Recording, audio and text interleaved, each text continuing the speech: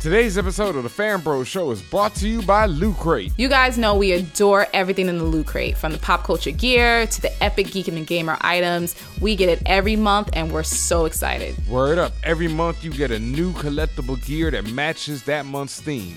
Last month's theme was the Investigate Crate, and it was lit. It was poppin'. My favorite was the Stranger Things t-shirt. Dope art on it. High quality. Loved it. I love the Batman color changing mug, yo. You pour some hot water in it, and that symbol lights up on the side, like boom. Did it make that sound too? It did. It made that sound too, like boom. Fan Bros, remember, if you want to get your hands on some dope Loot Crate stuff, make sure to head to lootcrate.com/fanbros and enter the code FANBROS to save $3 on any new subscription today. Welcome to the Fan Bros, the show where the bros are fans. Doodle.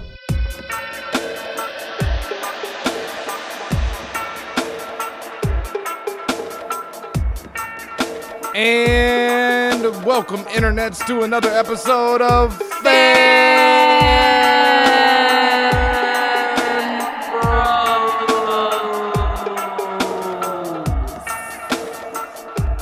The show where the bros are fans or something to that extent for all nerds, the multicultural maestros.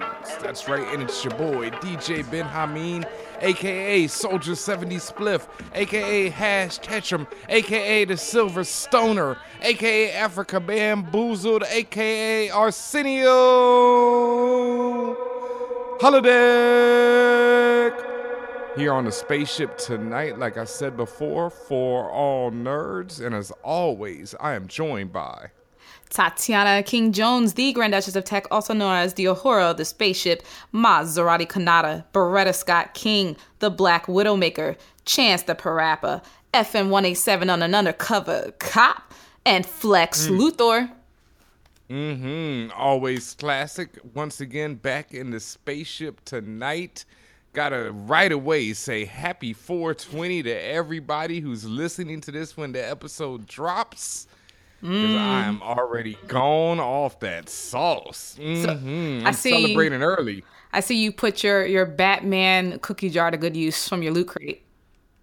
Oh, I definitely did. Make sure you head over to lootcrate.com/fanbros. Use that code FANBROS. Get yourself a Batman cookie jar. I put some Girl Scout cookies in that cookie jar. Samoas For or real. Samoas? Samoas, if you know what I mean. Thin mints or thin mints? Thin minties, even, Hey! yeah. Hey, had to put some of them up in there because, yeah, it was serious. And yes, so happy 420 to everyone. Please enjoy safely if you are enjoying out there, because I will be. And I am, as they say. But something else I've been enjoying this week was the Last Jedi trailer dropped. The teaser even. The first teaser, first footage from the film that I've seen, at least. Right. And it was a real ass teaser. Like, it didn't tell you. It was a real ass teaser. Anything, which I like. I also will say it amped me all the way up.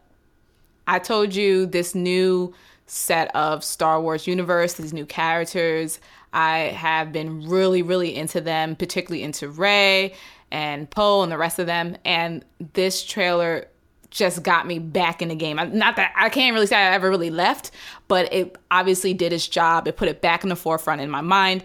It made me start asking a lot of questions. We started breaking down a lot of things on our social media pages, and we were talking a lot about the poster itself, what it all meant, all the callbacks to the original series. So they did a fantastic job with the trailer. I appreciated, again, that it didn't show too much, but it did what it was supposed to do and make you really think about what you're watching, that little bit of what you were watching, and also make you think more critically about what are you about to see come when The Last Jedi drops. All very true. At the same time, okay, I had a few reservations, but my hope is that a lot of the ways the trailer looked or the teaser looked, the reasons why they chose certain shots were to evoke The Force Awakens, because that kind of bothered me. Like, you had the shot of Rey jumping up, just like you had the shot of Finn jumping up, looking scared from The Force Awakens. And then you had the shot of whatever those new rebel speeders were going across the desert with the ill red smoke flying up from them. Yeah, that shit was dope. But it was dope as hell, but it's still like the X-Wings over the water in The Force Awakens shots. But remember, we also had that, I couldn't even really call it a complaint. It was just like a slight annoyance, I guess, when it came to The Force Awakens, when we talked about the fact that they did just maybe one too many callbacks to the original series, and but it was still tasteful. Like, it wasn't. It's interesting because they're riding a thin line between pandering and callbacks. And yes, exactly to your point, that is reminiscent of the scene when the X-Wing speed by. It's reminiscent of several speeder scenes. Like, that it's not necessarily new, but I've come to understand now that The Force Awakens and everything that's stemming from it, that's really their whole point. It's supposed to be the daughter, if you will, Rey. It's supposed to be the daughter of all of everything that came before it. So it's going to, just like a child, it's going to have flashes of the father or flashes of the mother. You're going to see things that seem like, oh, you've seen this before, but it's not exactly the same. So because of that, I said, you know what? I'm gonna allow this to develop a bit more before I say just flat out, oh, they're just copying, because I really believe that it's a bit more than that. I feel you, and that's a very dope point right there, Tatiana, about it being the daughter and it having flashes of the father and the mother.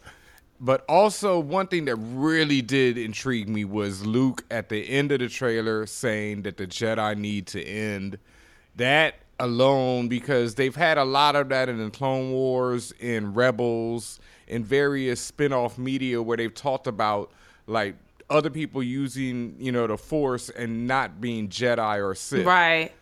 And just the whole cycle of Jedi versus Sith, right. on and on and on forever, can't go on forever. Right. And I think Luke has come to that realization. And that alone was ill. So, to see where they go in this movie and the next one, that got me hyped. So I'll give them that. I love that that's like kind of the big realization. And also the fact that is the ongoing battle between securing, or maybe that was his point of him being even alive, to secure that balance between the two sides. But the more people talk about him and his agenda this time around, I'm really sitting here like, yo, is he the alt-right in space right now? Because he's like very aggressive about this now. And I'm a little bit nervous about what's about to go down next when it comes to Luke Skywalker. I mean, well, Luke has already been tempted by the dark side in the past. So, who knows what's going to happen right now? It's always up for grabs with Luke Skywalker. So, that's definitely, hopefully they don't go down. Like I said, I just don't want to see Empire Strikes Back Part 2. That's what everyone is really hoping and gets hoped, because Force Awakens already did enough of that. Right. And, I need to see, Rey, Finn. I need to see Finn wake up. That's one thing. That hurt me that he's still sleeping in the trailer. Yes, absolutely. This thing, like we said, this thing's a bit closer to, well, kind of not really. They're both were, like, when it came to Rogue One and when it comes to this, like, they are all just kind of the bread to the meat. So to your point, Ben, I just would like to see a lot more originality there, just in terms of not everything has to be a callback. At the same time, I still think that they're still riding the line pretty expertly. So I hope that they just continue to just be careful, or it's too late now. Most of it is already shot, but I just hope that they are careful when we see the final scenes and the final product. On to some better news. Some people who really need, of course, always it goes back to us. We got to talk about us for a second. The Fan Bros show is always looking for, new luminaries, new people to join the team, to be one of us, be one of the greats, to get down with this mission that's happening. This, interstellar, intergalactic, interdimensional mission that we are on. We need more people to join our Star Force. So what that means is we are particularly this time around, we're always looking for more writers, definitely for fanbros.com. We're really big onto people who want to create some original content with us. So that includes people who want to write. Maybe you want to write skits for us. That includes people who like to do graphic design. If you're into video production, we're into that too. All of that stuff, especially if you live in the New York area and want to actually come join us and work with us in person, definitely hit us up. Even if you don't live in the New York area, we're still looking for your help because there's plenty of stuff you can do remotely. Hit us up, contact@fanbros.com. Like we said, we are into all the creatives and everyone who wants to work with us. If you have your art, if you have your music, whatever the case may be, hit us up, send in your stuff, let us know because we need you. Mm-hmm. And don't think that your stuff is like not ready to send in, or it's not dope enough, or you're not good enough to do the job. Don't ever think that, because this is Fan Bros Show. We like to get new people who are just starting out, just trying to get their feet wet, trying to get into the door, and bring them up and let them shine. You know, like big shout outs to our brother Ty the Robot. You know, He was definitely a luminary. Now he's popping all over, doing all kind of wonderful big things. And, you know, that's how we do. You know, that is what the Fan Bro Circle of Trust is about. Yeah, so that's a good point. That's a good point, Ben, because a lot of people who have worked with us, almost everyone, if not everybody who's worked with us, they've gotten opportunities in other spaces as well. Word up. So like Tatiana said, hit us up, contact@fanbros.com. Let us know what you do, what you like to do. As always, I know our Instagram, Twitter, all that's popping right now, but we're still looking for more people to contribute in that space. If you're our social media genius as well, hit us up, contact@fanbros.com. And with that, we're going to take a quick break. We've got something special coming right after we pay these bills, right here. Oh, yeah. All right.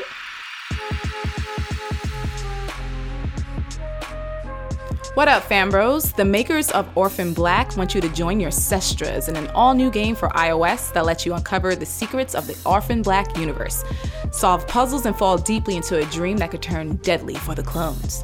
Find out what Sarah, Cosima, Allison, Helena, Rachel, Beth, MK, Katja, Tony, and Crystal are up to and how their world is about to change. Buy Orphan Black the game in the iTunes store right now or visit orphanblack.com for more information.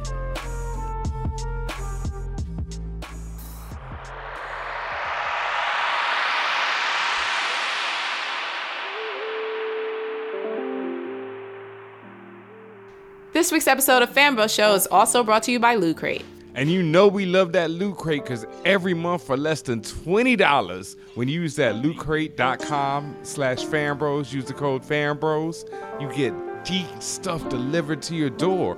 Or you can get it for the geek in your life. It don't matter. And remember, everything you get in Loot Crate is exclusive. You can get it nowhere else, and every month is a different theme, so you'll never be tired of what's coming through. And what I love about Loot Crate is that it's not one size fits all. You got stuff like Loot Anime, Loot Wear, Loot Gaming, Loot Pets. Honestly, every geek in your life can get a box. And last month we had the Investigate Crate, and that joint was crazy. Big shout outs to the Jessica Jones figure up in there. Oh my God. She's kicking over the wall like, yeah. It was so cute. It was one of my favorite cute figs ever. And this May's upcoming theme is Guardians. Look forward to some dope stuff from Guardians of the Galaxy 2, Star Wars, yes, Destiny, and the Goonies. And this month, there's a mega crate ups for grabs. It features a premium Groot figure from Slideshow Collectibles that stands over 22.5 inches tall. And that's just one of the mega crate prizes. Word up, so you need to subscribe. And you've got until the 19th at 9 p.m. to subscribe and receive that month's crate. And when the cutoff happens, it's over. Make sure you head to lootcrate.com/fanbros and enter the code fanbros to save $3 on any new subscription today. That's lootcrate.com/fanbros and use the code fanbros to save $3 on any new subscription today. Treat yourself.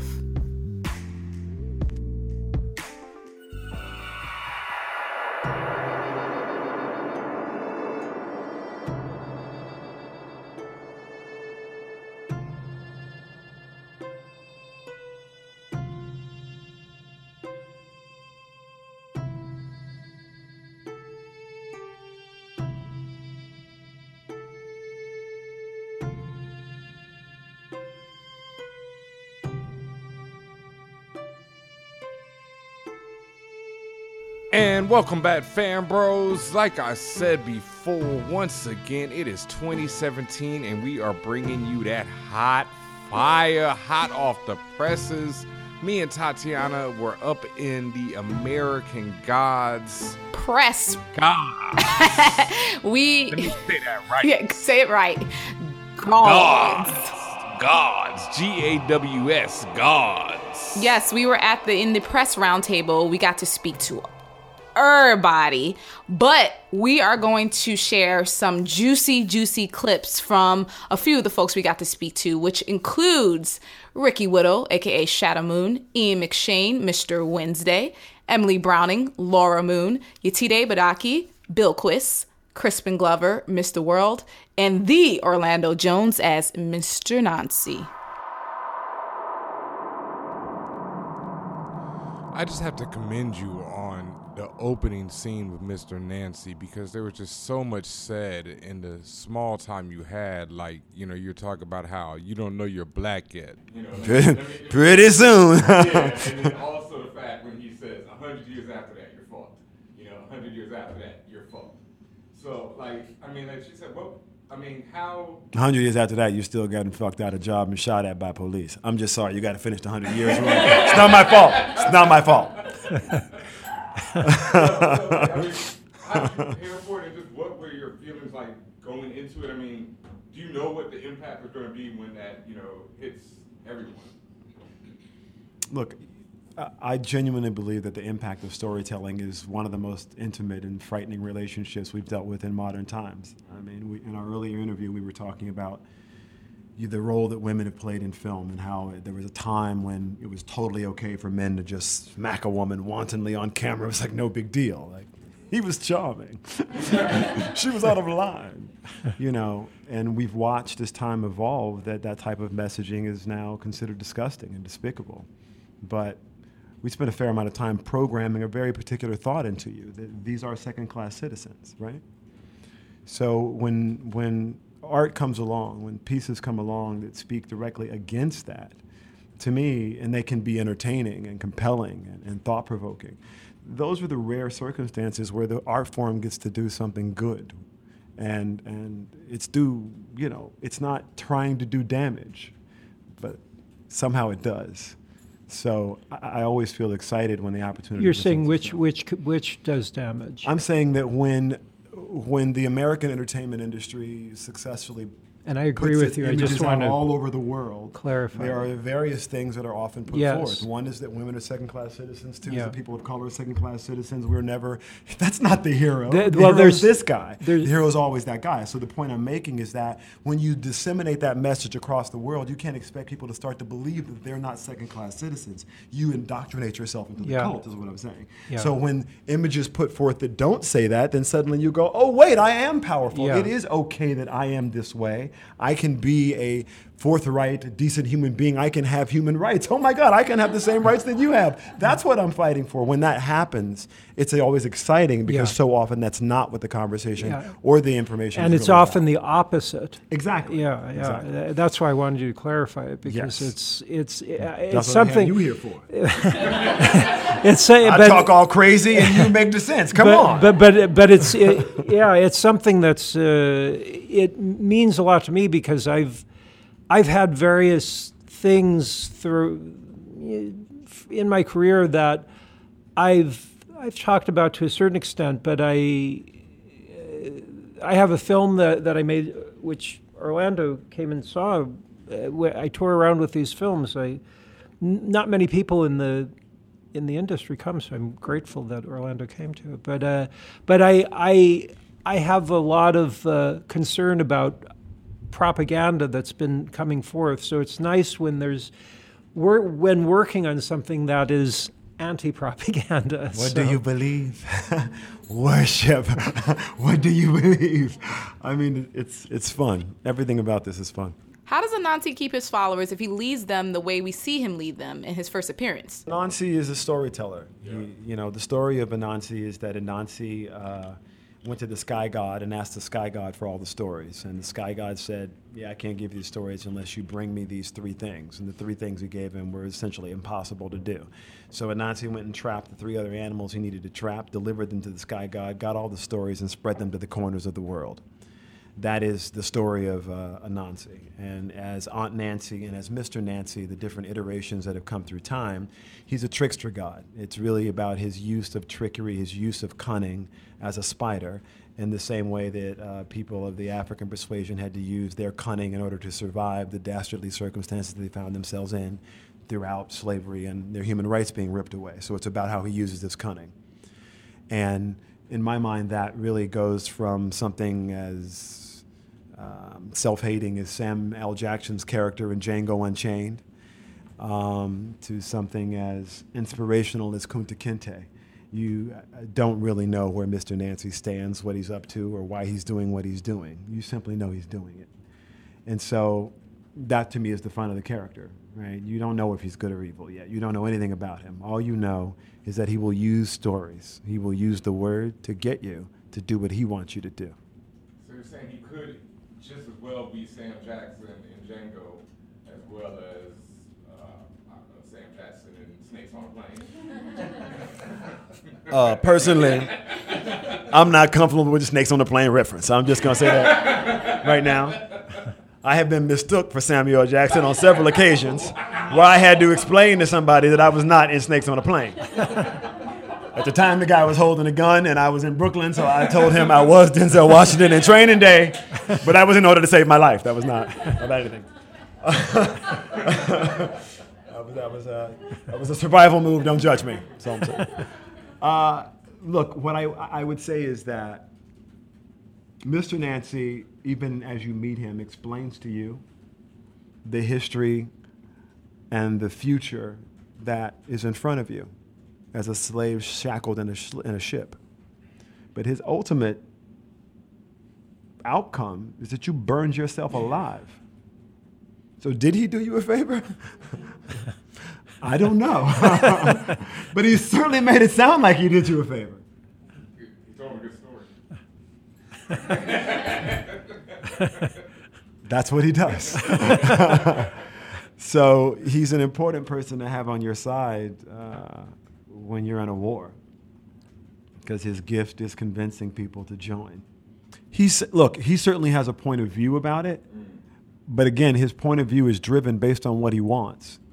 And if we're truly looking at the story of Anansi, he told each animal he encountered a truth to get them to do something that he wanted so that he could capture them, to take them to the Sky God, to get the stories.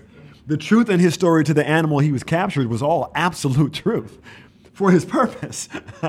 So that's who he is. So the first time we see him, Mr. Nancy is looking really fly. Is he going to keep up that level of style throughout the show? Listen, the spiders spin his webs, so they spin his clothing, always in the finest silks. That's his thing. Yeah.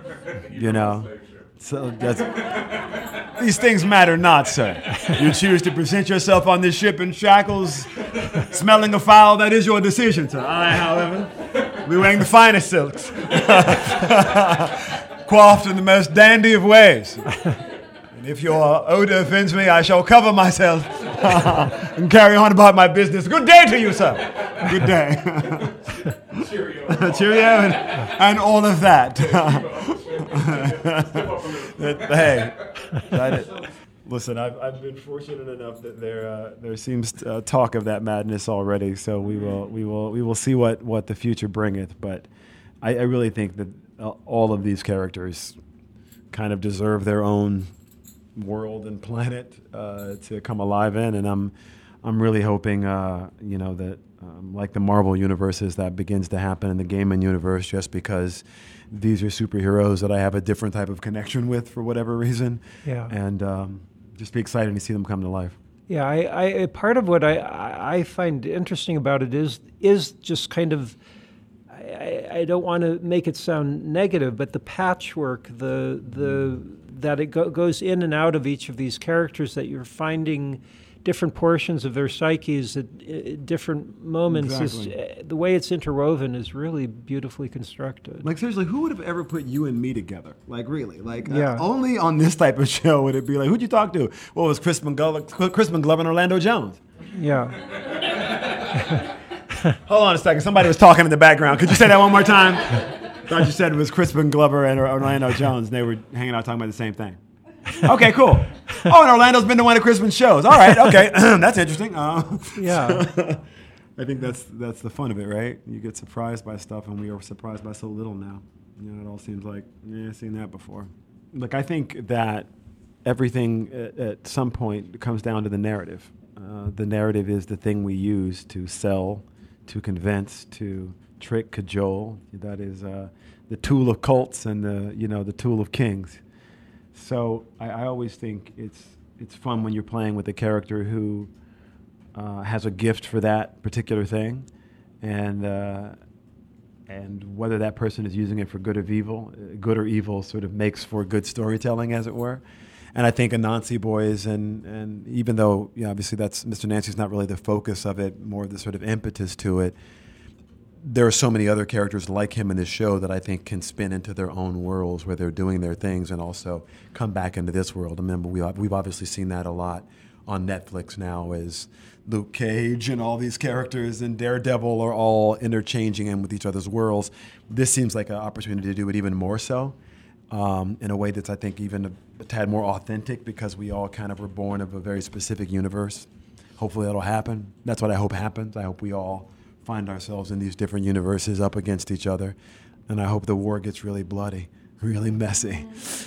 I do. Because I think it's important to get a glimpse at what it looks like if we all just kill each other, because we say that's what we want, but I don't think that's what we really want. At least I hope not. So what does the show mean to you? I mean, I can only tell you, what it means to me. I mean, I can't. I would never want to speak for Brian or Michael and Neil as the creators. I mean, the way I see the world is that everybody has somebody in their family that is that is either racist or sexist or homophobic, or they just kind of hold this attitude, and they're your family member, and they're gonna get to talking crazy after a while, and you deal with it as best you can, right? But you don't want them dead. Like, you don't want anything to happen to them. You just you don't really want to hear that story particularly, right? And you keep trying to find a way to build a road to have a conversation to get them to see the light. So that's kind of the way I see the world. So to me, like, I know racists. So I can't be mad at racists. I certainly don't hate them. I love them. So since I love them, I want them to survive. And I think the hope this show holds up is for that conversation to take place, because it's either kill or conversation. There's really no way around it. And if your choice is conversation, then, how do you spark that? And how do you do it in such a way that doesn't put the other side at a disadvantage by telling them they were wrong? Nobody's trying to tell you you're wrong. We're just saying, why don't we talk about it? And I think that's what's exciting about this show, because I think people will leave it wanting to talk about it, and hopefully find a common ground that doesn't get too bloody before next week.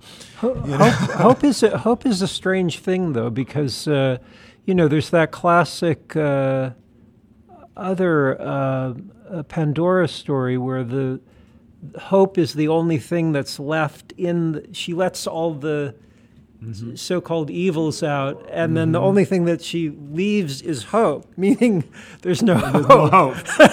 But but as you know, with the children, there's always hope.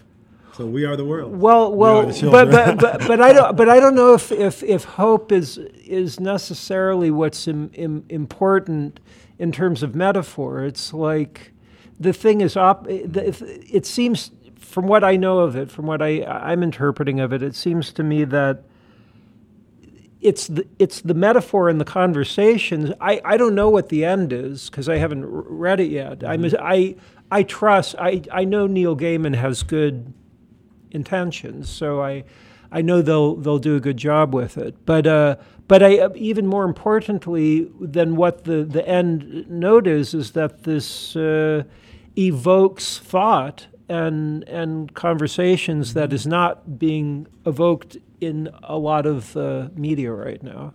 I completely, for me, it's really simply us versus them. There's those who want to leave this world better than they found it, and those that don't. Thank you. So your character's name is Bilquist, and she's a goddess of love. But what was it like when you got the script with that first scene? Yeah, there it is. There it is.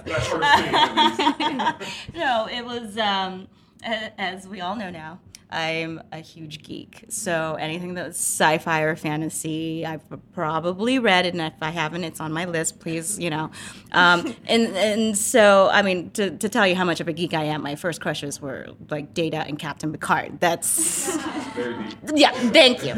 So I had already been a huge Neil Gaiman fan for a long time, and so when it came out in 2001, sorry, I was No, I'm all sorry. up on your I'm knee. just No, this it's chair. okay. Keep it there. I'll just watch my. Yeah, you can use me as an armrest. There we go. That's fine. Please, But go for it. yeah, when the book came out, I did read it back in 2001, and yes, the first time I came across that scene, I'm like, I don't know what just happened, but it has given me life, and I'm just, it was just mind blowing, and it resonated. I couldn't quite put words to it at that time. I just felt it makes you feel. Right. Yeah, that's it. And nobody has a reaction to it. That there's a reaction, a very strong one. So I'd read that so long ago, and it wasn't. We fast forward how many years, and now it's. Was it 2015, 2017? Something like that. You're only 2 years. Well, no, I'm just talking about the audition, girl. I see. Yeah.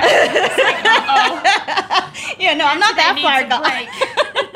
And getting that audition and getting those sides, and I'm like, oh, they're making it. They're doing the show, and my audition sides are that scene. I'm like, they are doing the scene.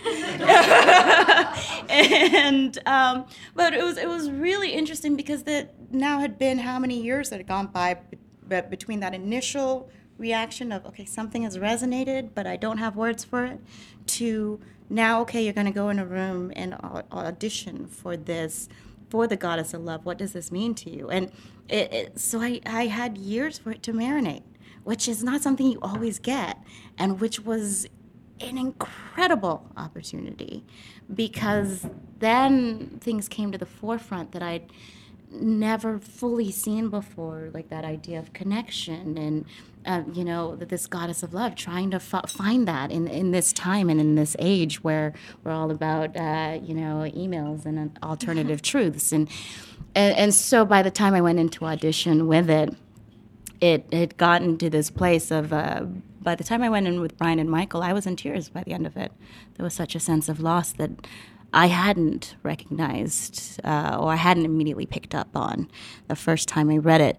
And to have that, but also this sense of incredible power. I've not seen sex owned by a woman in that way, and it was incredibly empowering. Sorry. But not in that, not Right. in that way. I feel like so often sexuality is in our faces and the women are kind of cast as the objects. And I think for me, particularly when I watched that Bilquist scene for the first time when we were at South by Southwest, I was like, the whole audience cheered, but I started the cheer. Like, I was the first one cheering because... Don't cry.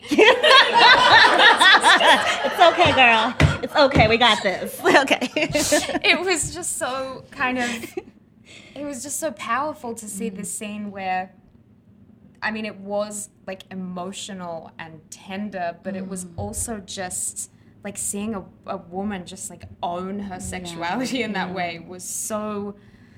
I don't know. It was really incredible for me to see, and for I think everyone in that room to see. It was a really powerful thing. And the no apologies part about it. Yeah, exactly. And I think we've talked about this too, where often you see it as something done to us, as opposed to someone owning it, and there's no apologies about it.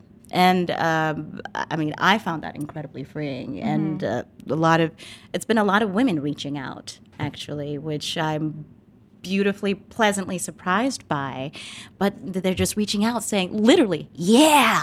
Sometimes that's all the tweet is yeah.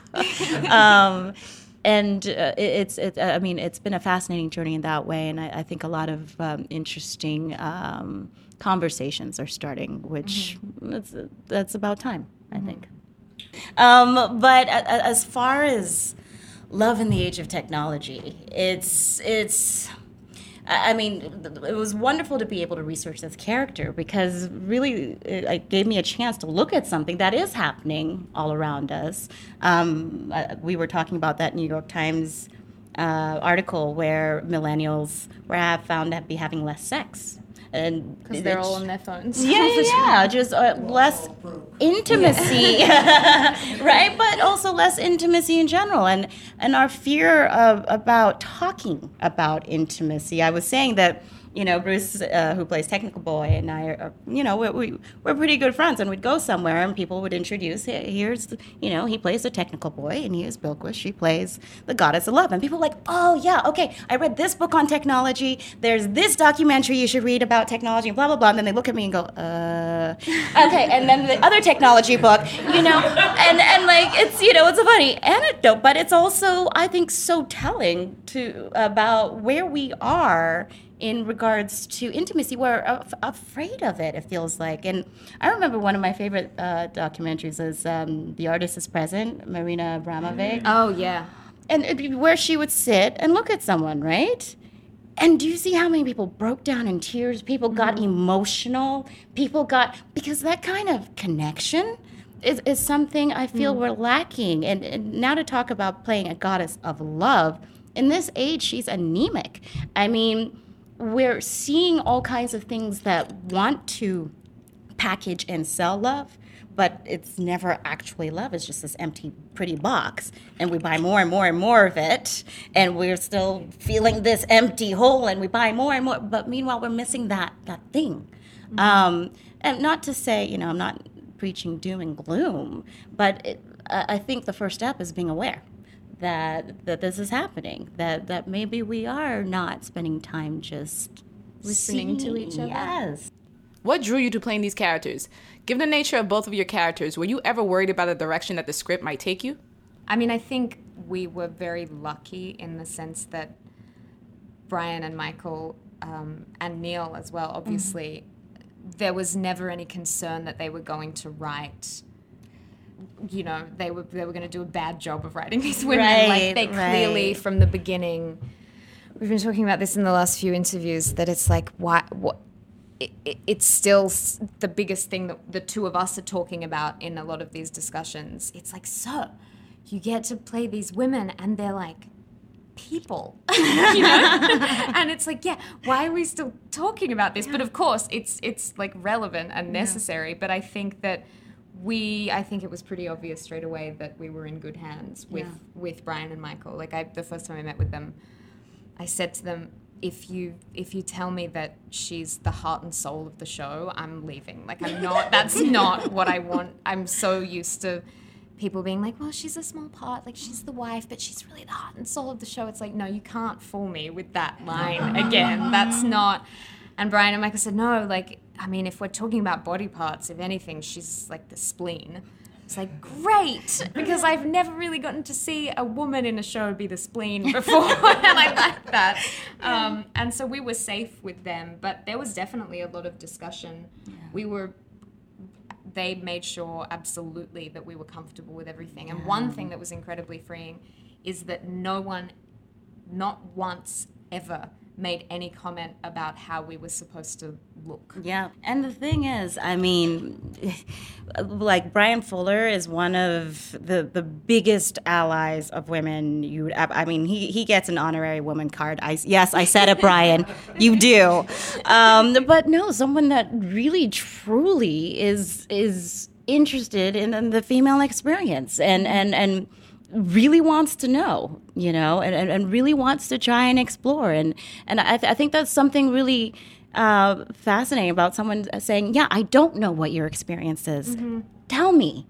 I think if we all did that a little bit more, there would be...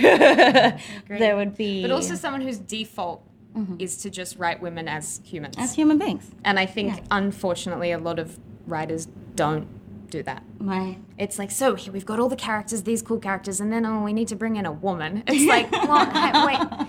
It's just like, I don't know. It doesn't seem like there's no part of Brian and Michael that's like proud of themselves. Like, No, whoa, we wrote a complicated woman. It's like, no, we just wrote a bunch of people, and it's not a struggle for us to have these interesting female characters. It's not a struggle for us to have like a diverse cast. It's just they just do it, and that's just how reflects, it should be, in my opinion. Yeah. And then of course you've got the blueprint from Neil Gaiman from the get-go, who said, no, this character is this, so we're not going to mess with that. So Emily, I gotta say, I'm not the hugest fan of your character. Your character in particular has a lot of actions that viewers really may not agree with.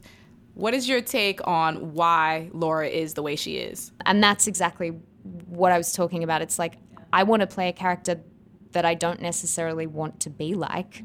You know, I think a few people have said, like, is she a role model? I'm like, hell no, not at all. But I do think maybe, like, the one really inspiring thing about her is that she doesn't care what anyone thinks. And I think that is cool I want to see more women like that on TV. Someone who just really doesn't have any fucks left to give.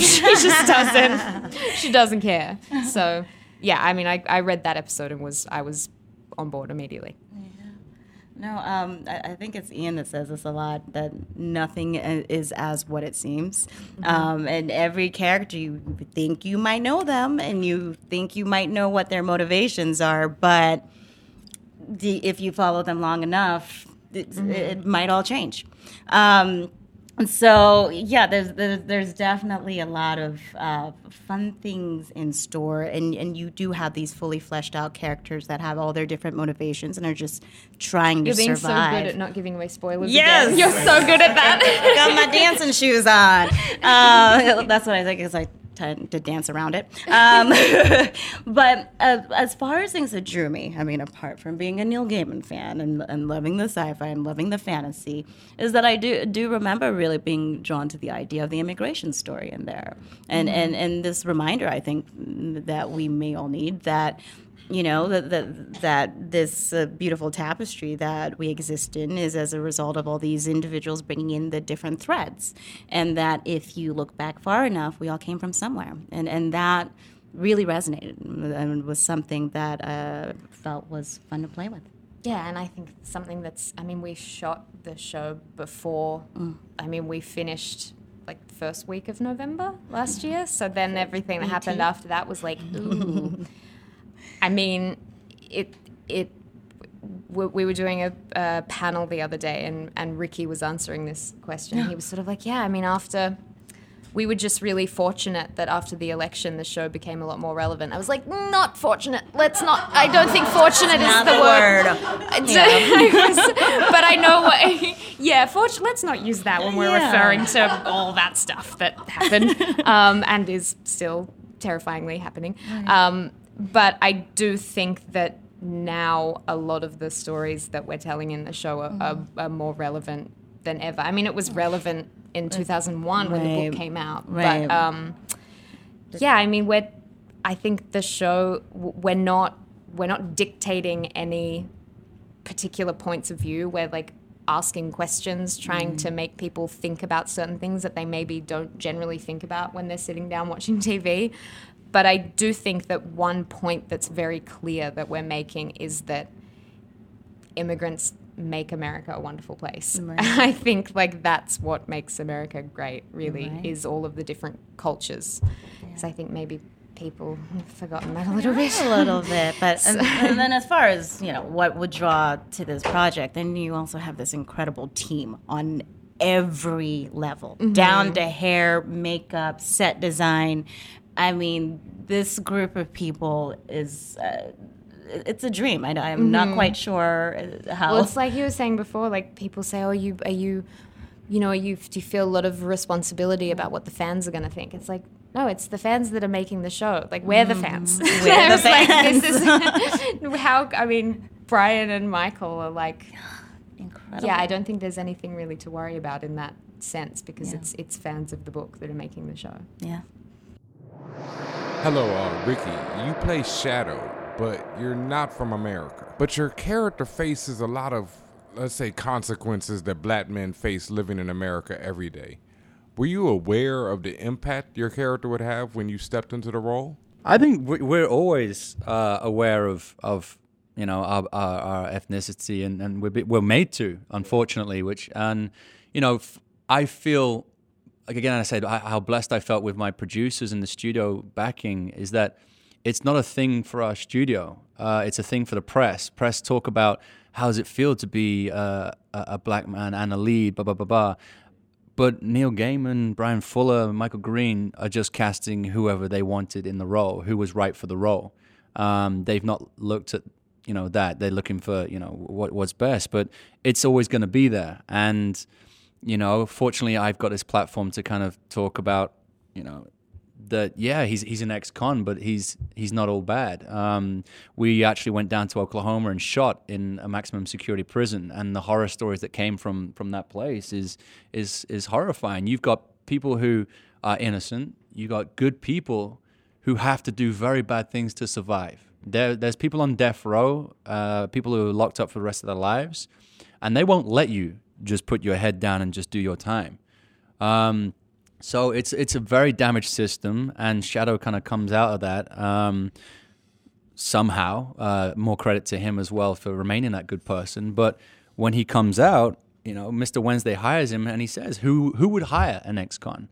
And no one would. No one's going to hire an ex-con. No one's going to hire a black ex-con. A black ex-con. I think that's what you're getting at too. And he's a big guy. And that's talking about race in America is a real problem too, Rick. I think it's like saying thank God they cast you. They didn't cast a white guy because he's mixed race in the book. Yeah, but thank God. But I mean, as is evinced by, the late great president we had, who nobody liked except the rest of the world. The rest of the world loved him, but in this country, but whatever. I mean, God forbid you should have said that he had a white mother, because that could never be discussed, which is one of the things I find really weird about race. But, as far as race is concerned, when race is mentioned, white people should just shut the fuck up. Yeah. No, it's very important to get this message across. We've got a great platform here to tell, beautiful stories, and it doesn't matter what ethnicity you are. We have a fantastic, diverse cast, and we're just telling stories. The fact that it touches on very sensitive and controversial topics as race, women's rights, religion, homophobia, it's not spelled out in chapter headings. No, exactly. No, but it's just storytelling. You either pick up on it, or you don't. We're just blessed, and we're just trying to raise discussions and raise awareness of these beautiful stories that need to be told, and my race is just one of them, that we're not all bad. I just want to commend you on the prison scene in particular, because as someone who has, let's say, an intimate knowledge of prisons and their systems, I just want to thank you for the realness. Like, even some of the conversations people were having in the prison were just so true to life, and I just want to thank you for that.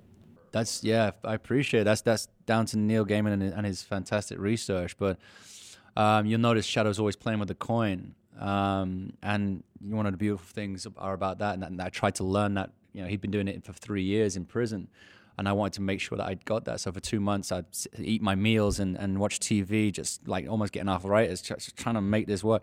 That's his escape, when he's in prison, and all he wanted to do was just do his time, get back to his wife. That's all he ever wanted to do. He doesn't want to be there. He doesn't want to cause trouble. He doesn't want to join gangs. Just going to do, I did the crime, I'm going to do my time and get back to my one thing that I have in this planet. And that was kind of his escape. And it's you try and have normal conversations in there, but it's, you're just trying to feel real, and you're trying to feel alive, because in there, as I heard with all the stories, the life drains from you. We saw a couple of people leaving shackled, and there was nothing behind their eyes, and it was frightening. It was sad that they've been worn down, and I don't know their story, so I don't know if they were innocent, they were guilty, what they've done, whether it was a terrible thing, whether it was just a bad thing. And because where we were, it's not a prison you go to after a crime. It's a prison you go to after you've pulled another crime in another prison. So you steal a packet of cigarettes, you go to prison. You do something bad in that prison, you go to another prison. You do something bad in that prison, you end up here. And all of a sudden you're amongst absolute psychos, and all you did was steal some cigarettes. but you had to survive in prison. And, it's a dysfunctional system that needs work. And it'll always be dysfunctional because it's prison for profit now. And also, I don't understand. It's supposed to be rehabilitation. It's simply about punishment, which is bullshit. The whole system's screwed. Yeah. Why is Shadow so nonchalant about everything? Oh, in the book he is, and we keep a little bit of it, but we try. As I said before, we have to give him a little bit more, make him a bit more vocal, and show a lot more anxiety, and because this stuff is happening to him, and because we're kind of watching the show through Shadow, we needed him to react more. So he's kind of got this huge physique that's kind of intimidating, but he's got this vulnerability about him as well. And he basically becomes the universe's punch bag. Everything just seems to be happening to him. He's the protagonist, but he doesn't push the story. Wednesday and all these colorful characters kind of push this kind of twig down the stream. To kind of take him in this current, and he doesn't really have a say in it. We meet him and he's broken. He's a shadow of his former self. He's empty. He has nothing left to live for, which makes him this perfect, empty, vulnerable vessel for Mr. Wednesday to kind of manipulate and kind of guide along the way. And so, he's this cynical character, this non-believer.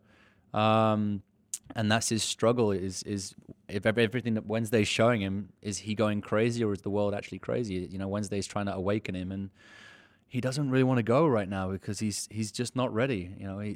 But it's the beginning of his journey, and hopefully, he comes out of his shell a bit more. Yeah, it's not that he doesn't care; he just doesn't care anymore. The one thing he did care about was taken from him, and that's how he feels. It was taken, and it's something that you'll feel like while you're in prison, he's in prison, and that's his fault. And so he's now thinking those 3 years, everything could have been different. He's always going to blame himself for that. That he was in prison, he chose to do the crime. He's now he's now doing the time because if he wasn't in prison, there'd be bowling. Something like that. So that's kind of the weight that he takes from prison, takes with him, that guilt that he takes with him, and therefore, he's very easy to manipulate and not kind of the proactive. He also needs the money from me. Yeah, I mean, $2,000 a week. I'll take that. He hasn't got a gig, Yeah. No, who's going to hire an ex-con as well? So, what else can he do? Work for a dude that's going to give you some money. Works for me. What did we tell you? Oh, Lord of mercy. Once again, woo, stupid hot fire. I don't know if it can get much better than that. Like I said, watch American Gawds on Starz April 30th, and we got more to come from this, all kind of video. Make sure you are subscribed to Fanbro Show on YouTube, because Tatiana sat down with everybody, like we said, so there's much more to come, just like on this show. Right after we take this break, we'll be right back. This is DJ Maceo, a.k.a. Dr. Spock. You know what it is? It's your boy Young Guru, a.k.a. The Beast, a.k.a. Hank McCoy, a.k.a. Nada Brahma. Hey, yo, this is Farrell Monch. Oh, hey, this is your friendly neighborhood superhero, Jean Grey. What's up? This is Spike Lee from the Republic of Brooklyn, New York. This is Axel Alonso, editor-in-chief of Marvel Comics. When I'm not sitting at my desk ruling the comic book universe, I'm listening to Fan Bros.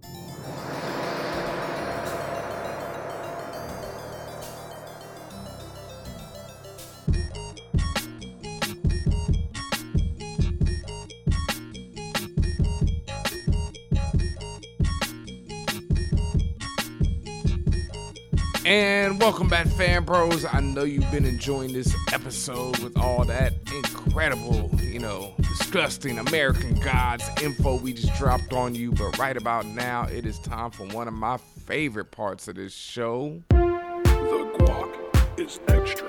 Yes, and thank you as always for sending in your questions to contact@fanbros.com or hitting us on the Twitters, on the Instagram, all at Fanbros Show, all of them. Tatiana, what we got up first tonight? The first entry into the guac is extra is not really a question, but more of a comment. It comes from Winston. Hi, Winston. I remember you. Winston writes, "Good afternoon, Fanbros family. I'm not a fan of the slave narrative." That sounds familiar, right, Ben? My grandparents made me watch Roots as a child, and then later on Queen. Then seeing Denzel beat up in Glory, that's about all my little colored heart could take. This was changed by last week's episode of Underground Minty, which focused entirely on Harriet Tubman, speaking to peaceful abolitionists in the North about the pending war in the South. The last minute shook me to the core of my very being. Mm-hmm. I agree. I jumped when I say that and screamed. I jumped. I screamed to the ancestors on that one. But continuing, when she quoted Chump's tagline of making it great again, I hollered like I was at a tent revival. Me too, Winston, same. It was like a call to action. Not to go out killing random white people, but to be a different... No. But to be... All right. That escalated quickly. But to be a different kind of soldier in this war that we are currently living through. People are taking to social media platforms and doing things like committing murders. We have a press secretary that knows less about the Holocaust than a toddler. I literally sat in my bed this morning saying, what the F is going on? But I refuse to roll over and give in to the negativity. I think we can all do more by doing better, like you guys do on Fanbro Show. You use this platform to uplift positivity and to shine a light on injustice. We all need more of that in our daily lives. Speak positivity into the lives of those around you and don't just stand in silence when you see horrible things happening. Thank you guys so much for the things you do in the name of positivity, and especially for those of us who feel like at times we have no voice. I hear my voice on everywhere on the loudspeaker networks, from Fanbros to The Read to Friend Zone to Lip Service. You guys are always making the difference, and you're encouraging others to do the same. Thank you, Winston.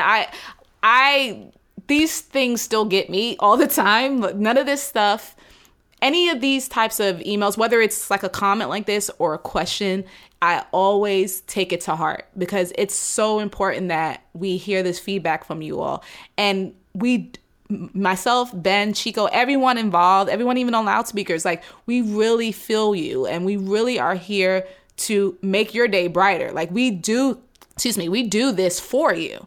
And it makes us just completely happy and feel completely blessed when we're able to really reach you at a level like you just described. So thank you so much for writing to us. Yeah, I agree 1,000, a million times. Everything Tatiana just said, Winston, I feel the same way. This email is just incredible. Everything you were talking about, I'm screaming when Aisha, the big homie, came on Underground and just destroyed it through the whole episode, and then it ended like that. It was just phenomenal. So, I mean, I was just so blown away, and then your email just hit so many things that I always, am so proud of, because with Fanbro Show, I know we talk a lot of geek stuff and a lot of, cultural stuff, but the main thing that I always want to talk is just being positive and being like, just energetic about life and just loving your life and doing what you want to do with your life, especially doing the things that you love with your life, and I always want to encourage people to do that and to show people all these different people who come on this show and are basically doing that and are successful at it by doing the things that they love in their life. So I just always want to show people that and encourage that, and I'm glad that people hear that from us, and thank you for this email. And you said something else in it that I just really want to shout out when you said that, and to those thinking that they don't have a platform to make a difference, you do. It's called your life. Speak positivity into the lives of those around you, and don't just stand in silence when you see horrible things happening. It might seem small, but that's how real change happens. So word up. Yeah, that is true facts. And thank you to everyone who listens. Thank you to everyone who comments in any way, who sends in these letters, sends in these emails to contact@fanbros.com. And like I say, we always need more people to join us in this mission of positivity. So if you're one of those people, hit us up, contact@fanbros.com. And Tatiana, all right, after that, what we got now? Finally, we have from Wild in CO, a.k.a. Edgar Allan Poed Up. Poed Up, I like that. They write, if the Marvel Universe was having a cookout, who would you put on the grill? All right. Once again, there's a lot of choices here. My first choice, though, got to be Luke Cage. Why, just because he's a black man? Hey, And just inherently, he know how to grill. and not only that, he's not a small brother, so he got to know how to feed himself. Which means summertime, he's put something on the grill. So Luke Cage is that uncle that like just be throwing all sorts of shit on the grill to light it up. Like put that wood on the grill, put that newspaper on the grill, put them dead leaves on the fire ain't gonna burn him. He be throwing 3 bottles of lighting fluid on the grill. Light that bitch up. Right away, Cage on the grill. That's actually makes a lot of sense and very practical. I thought about it in a different way because I thought about, what type of food is going on the grill? So I thought, who would bring the most decadent cuts of meat? So I was thinking like a Dr. Doom, because if you put him on, he's going to want to eat like the world ruler he is. So you would be able to partake in that deliciousness. And I just tasted too. Oh, y'all smell that? Y'all smell that Kobe beef? Do y'all smell that? I think he would be a good person to choose. Somebody just about decadence and just going overboard, and with anything in their life, their clothes, their habitat, and including their food. I think maybe that would be a good choice. There's a classic issue where Doom tells Tony Stark that he killed the artist of this painting that he has, so he would have the last one. See, that's the person you want getting you the meats to put on that grill. Even if it's vegetarian, that's the person you want to give you the most flawless ass corn and everything else and carrots and whatnot to put on that grill. That's the person you want in your life. I feel you there. Okay, I got one last one. The Multiple Man. Madrox the Multiple Man from the X-Men. Oh, that makes sense. And this is why. Because he gains the memories of all his multiple men. So first I'd have him go out and study to be chefs for like 5 years each. And then they come back and they got like all kind of skills from all over the world, all kind of different grill skills. They wouldn't even have to do 5 years because he'd like send out 100. Yeah. And they could each learn one dish, in a month, like in a week. That's smart, man. That's smart. And then they come back and chef it up like none other. And then you can't get tired. They're not going to get tired. There's enough of them to do rotation. So right. I was just thinking, he all absorbs it. But F that. Each one does his, own dish. And they cook it up for an army. I'm with it. Everybody's invited to the Fan Bros cookout, okay? Yes. Except, you know who you are. Oh. All right. Well, everyone else is definitely invited to the Fan Bro Show cookout. And thank you, as always, for hitting us up with these questions. Love them. These were some great ones this week. Thank you, Winston, for that letter, email. Thank you, Edgar Allan Poe. Fat bitch shout-outs to Mellow Marketer, boy, who is dropping hot fire all week. Yo, shouts to him. I mean, he's in the middle of doing a mental health, I believe it's a 5-part series that he's doing on fanbros.com. Please, y'all, read his articles because they are so powerful. They are so important. And it's definitely talking about, unfortunately, we don't talk enough about mental health, especially in communities with people of color. So please definitely read those fantastic pieces from him. And in general, make sure you're going to fanbros.com every day because we always have something dope cooking, something dope for you to either learn or read about. It's really good time right there. Always, yeah. But for real, big shout out to Mellow Marketer. Like you said, it's a 5-part series. I've been reading up on him. He had a great one on relationships and breakups and just how to handle them. And, and just like we said, we're always about positivity. And like Tatiana said, we don't talk enough about mental health, and we all go through these struggles with it. Everyone does, and we don't talk enough about it, especially in the geek and, in the black community in general. It's definitely not talked enough about. So shouts to Mellow Marketer, and thank you for those articles, brother. And everyone, please check them out, read, share them, tweet about them, all that good stuff. Fanbros.com, you know where it is. And it's now time for Tech Talk with Tatiana. And this week in tech news, we got some, well, not exactly NES, but put a little S on the front and you get the SNES. Some Nintendo news all around the SNES coming your way. This is actually a rumor. Eurogamer actually put this up today I actually trust Eurogamer a bit because they have a pretty good track record when it comes to Nintendo rumors. They actually said a lot about the Nintendo Switch, previously known as the Nintendo NX, but now that all of that has come to light, obviously we've seen throughout the last few months, we have the NES Classic Edition, which you cannot get anywhere, and they're not even making it anymore. So shouts to y'all that got it. But not to be one-upped by themselves, Nintendo, or the rumor says that Nintendo is going to release an SNES Mini. That SNES Classic Edition should be on the way around the holidays. Again, this is a rumor. I repeat, a rumor. So we are not 100% sure that this is going to be happening. But based on everything we've been reading and based on the details that Eurogamer gives, it makes a lot of sense. And honestly, when I think about it from a business standpoint, Nintendo's stupid not to do it, right? Then if that's happening, then my next thought is, so wait, what about is Nintendo 64 Classic Edition gonna come out too? If they do that, then the entire place is blowing the fuck up, because that would spark off everything for me and for a lot of people who grew up playing on that system. Oh my God! It would just change everything. GoldenEye. Yo, you bring back GoldenEye. Oh, it's over. It's over. I might stop playing Overwatch. Really? You stopped playing Overwatch for N64 GoldenEye with the polygons and all? Oh my! I mean, God. it was fun, but you do it? It's probably my favorite shooter ever still to this day. And there's a whole generation of people who have never heard that or never known that existed. So I wonder how they think about it. I mean, there's a lot of really, you got to remember that at this point, there's a whole generation of people who are not privy to the glory of the late 90s, 2000s, shit like that. So the N64, man. Yeah. Yeah, man.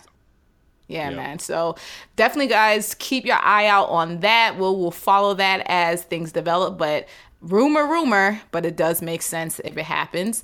And that rounds out tech news this week. Whew, yeah, this might be one of those big ones for comics. I copped. Uh-oh. Oh, yeah. Uh-oh is right, because finally...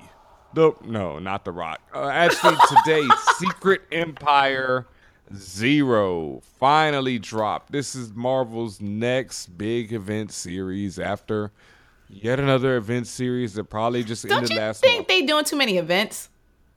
Way too many. That is a huge problem. I thought the whole point of an event was that it was a special moment in time that doesn't come often, i.e. an event. Not anymore, function. It ain't. But because Marvel just ended Inhumans versus X-Men. They probably had something else going on that I don't know about because I don't read all their books. But they damn sure just ended that. Secret Empire is pretty much one of those events that's trying to take over the whole line of Marvel for the summer. This is how they do. Every summer you got to have your big summer event, and Secret Empire is it. And it's a very controversial event for those who haven't been following for a while. This is where Captain America has been revealed to be an agent of Hydra for his whole career through some, changes or whatever. And a lot of people are mad about it for various reasons. One being that the creators of Captain America both fought in World War II against Nazis, and Hydra for most of their career has represented Nazis in the Marvel Universe. Mm-hmm. So people were really upset that you would turn this character who is designed to be something going against Nazis into this character who is basically a Nazi. People are still upset, and I understand. Oh, and I understand too. And Marvel's tried to distance, Hydra. Even in this latest issue, they trying to distance Hydra from the Nazis. But at the same time, it's shown that Steve, Captain America, has helped Hydra, Nazis, whatever, fight against the Allies. So either way, he's, helping. And there's some other egregious things in this issue. Spoiler alert. The big twist of Secret Empire so far is that Captain America has always been a Hydra agent. It wasn't the Cosmic Cube that turned him to a Hydra agent. He was always a Hydra agent. He was just waiting for the Cosmic Cube to wake him up from his Hydra sleep that he'd been put under many, many years ago at the end of World War II. So basically, the twist is that everything we've always known about Captain America is wrong. He's always been down for Hydra, and he was just sleep through, all the adventures that we know and love. Wow. Yeah. It's cool. It's too many events. I mean, 100%. All that nonsense talk about, diversity doesn't sell is nowhere near Marvel or DC or any of the big companies. Well, actually, the two big companies, Marvel and DC's problem is that there's way too many events. I want to give a big shout out to @KingImpulse, the author of this great article that will basically catch you up on this whole Secret Empire mess and let you know if you need to buy it or not. Nah. But shout out to @KingImpulse. He's also the host of the Journey into Misery podcast, so check that out as well. This week, things I would say that you need to cop. Of course, the latest issue of Invincible is out. Always a great buy. New stuff this week, though. World Reader #1 by Jeff Loveness, Juan Doe, and Rachel Deering on the colors. Ooh, Rachel. Those colors on this book. World Reader #1 is a interesting new book that features this. It features a woman. She's an astronaut, and she's traveling through the universe with her team of other astronauts, and they're investigating all these dead worlds. Like, they haven't found life at all anywhere. All they find is worlds that were dead, where there was once alien races, but there's nothing left. So they're wondering, is there any life left in the universe other than humans? And she's also a psychic who can, read the ghost imprint of these dead worlds. So that's why she's out there. And I don't want to give away the twist at the end of the issue, but it's definitely a dope first issue. Juan Doe and Rachel Deering, Juan's art is great, and Rachel Deering's colors are just beautiful stuff. So definitely check that out. And also on some dope-ass art and a good story, Knit Fury #1 dropped this week from Marvel, written by James Robinson with art by ACO, who is sick. Dude is sick. And it's it's reminiscent of old school Knit Fury with the Steranko art, real spy adventures, but it features the new young black Samuel Jackson looking Knit Fury. So definitely check that out. Knit Fury #1 drop. I love that, and World Reader #1. Also, the Batman trade collecting the second part of Tom King's run on Batman, which features Bane. It's called I Am Suicide. It's a dope-ass Tom King, the Vision, Omega Men is killing it on Batman as well. So definitely check that out. And the latest Saga trade. If you're not reading Saga, you're just missing out. And so you should be picking up these trades at the very least.